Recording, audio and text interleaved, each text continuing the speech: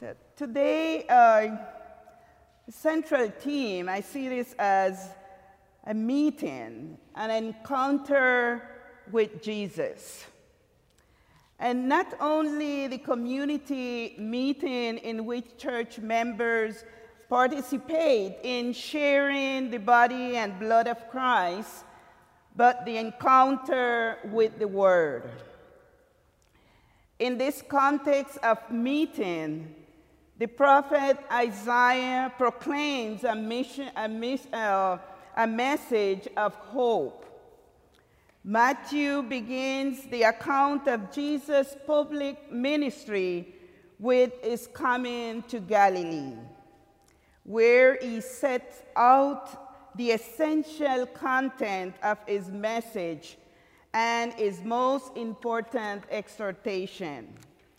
To have an encounter with Jesus means to accept the kingdom of God, to let God be king in all dimensions of our lives, to see our entire existence. Jesus sees and knows who he will call. He knows who we are. He knows that it is possible in us that the kingdom will be a reality through us. This is what is called an encounter with Jesus. To have that encounter with him, it helps us to follow him better. As some of you know, I'm from Costa Rica, and Puerto Limon, one of the provinces of the 7 that is,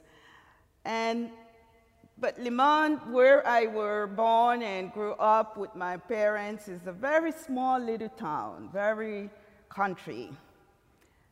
And there was no Episcopal church. My grandmother, she was an Episcopalian, very grounded. And she will make it our business to go drive to Limon, take the bus, and be there on Sunday morning at 6 o'clock. That was the service there. The heat was very hot, so it was 6. Then later on, it was moved to 7. But I would volunteer to go with my grandmother, and Saturday I will try to get my little bag. At that time, was 8, 9 years. I don't know really if I was thinking about church or really the bus ride of that. But I was there with her. She would maybe go every other Saturday and be there on Sunday and then leave. And I remember one day, the priest was talking, I think was in this same line of following Jesus, and following Jesus. So at the end of the service, walking out, I said to my grandmother, "Who is Jesus?" And she looked at me and she stopped, and we were walking, and very, as our custom, very soft, and she said, "Jesus is the Son of God." But then she smiled and she said, "But whenever you get much bigger, you will know exactly who Jesus is." And she was right. At that time, I really never understand her, she deferring it to when I get bigger. But yes, once we have an encounter with Jesus, once we meet that Jesus, then we can define who Jesus is. Not just what the Bible says, not just what my grandmother said, not just what Sunday school teachers say, but it based on our personal relationship. It based with that invitation as we encounter Jesus in our lives, then we can see who Jesus is. Jesus saw 2 brothers, Simon, who is called Peter, and Andrew. "Follow me," and I will make you fish for people. Then he saw two other brothers, James and his brother John, and the same invitation, follow me. We don't really know why they followed Jesus or why James and John did, but their father, who was in the boat with them at the time, did not know. Andrew was a disciple of John the Baptist, so perhaps the men already know of Jesus or even know him. It is not clear whether Jesus had done lots of supernatural things to attract people to himself, okay? Or done great healing or miracles. If so, they are not recorded in the gospel.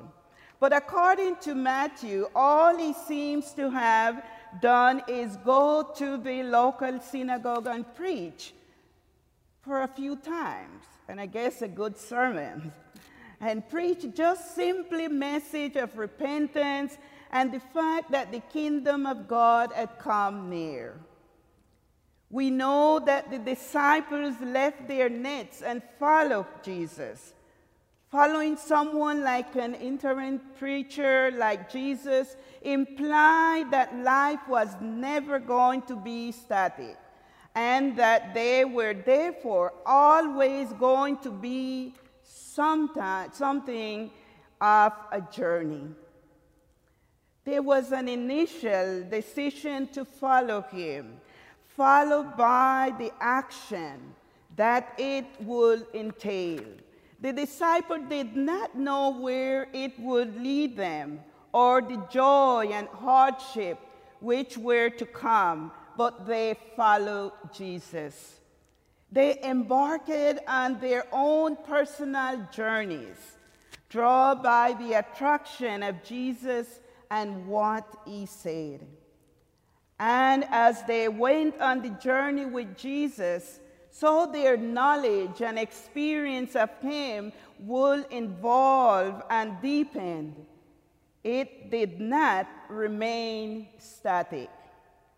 They discovered new things about him, sometimes radical and shocking, and began to understand what his presence in their life and the world really meant, the real meaning of his incarnation.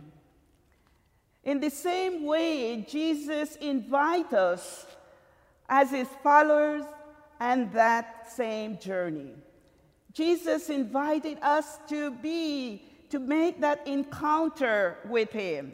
He invites us to come to know more and more about him and his relevance for us and the world as we walk with him and the journey of our lives. And in the same way, our spiritual lives should not remain static, and our faith should develop from our early understanding as we follow him. I respond to that invitation as my grandmother say, you know, when you grow up, you will be able to define who Jesus is. And I accepted that invitation to follow Jesus. And I've been following him and finding a lot of excitement and a lot of sometimes scary moments. But I know that I am following Jesus. And the call for each and every one of us, the call for you and the call for me, is that to listen carefully for that invitation. And when Jesus said, follow me. And as he said, the disciples immediately left what they were doing to follow Jesus. So today, there is an invitation for us I don't know if you saw it when you was coming in. No, you will see a very nice invitation there, where Jesus is inviting us. As he say, come, and I will make you fishers of men. Fishers of people, because women also need to be there. So he's calling each and every one of us.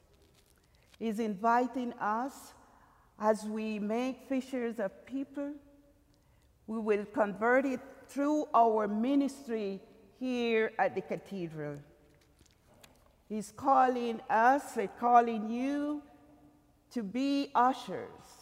He's calling you to be lectors, calling you to be altar girl. He's calling you to be greeters, chapters of this members of these chapters, calling you to be part of the hospitality, calling you to be members of the choir, taking communion to the sick, praying for others. That is the invitation that God is calling each and every one of us once we have that personal encounter with our Lord. It is not us who make this reality possible.